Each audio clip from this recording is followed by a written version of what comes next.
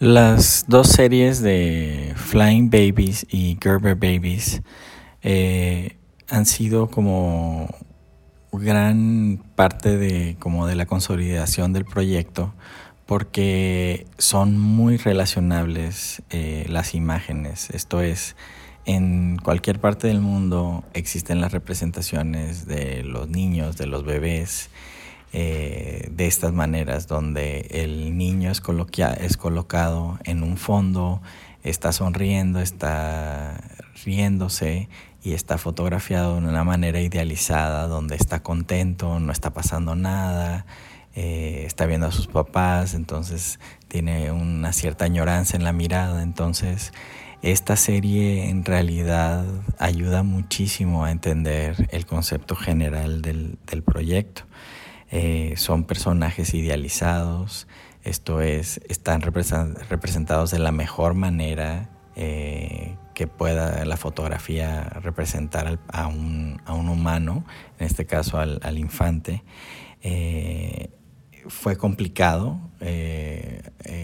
llegar a esto, llegar a las fotos. Estábamos buscando imágenes que se parecieran muchísimo en cuanto a formato, en cuanto a calidad fotográfica, pero una vez que ya encontramos, por decir en Gerber Babies, las 15 imágenes, una vez que hicimos el primer recorte fue como, claro, aquí está el mensaje, aquí está la fuerza de la fotografía para generar una cuestión genérica de quiénes somos como seres humanos. Ya después de 150 años nos seguimos representando de la misma manera. Entonces esta serie creo que es como de las más fuertes, donde nos presenta este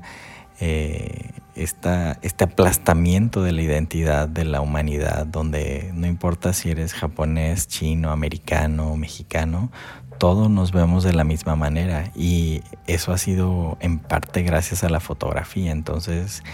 eso para mí muestra que la foto no es inocente, la fotografía es súper perversa, tiene un montón de significados ocultos, y son en esta serie, son en estos pequeños gestos que he generado, que se empieza a asomar más allá de lo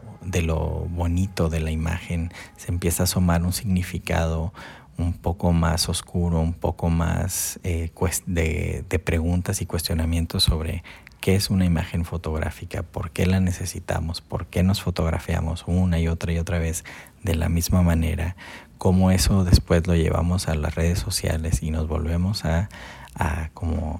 plantear que somos de esta manera, como nos ve la fotografía. Entonces esta serie de verdad que ha sido de las que más fuerza llevan en el conjunto de la exposición, y bueno, muestra más de 150 años de cómo la fotografía nos ha llevado a ser una generación de humanos genérica.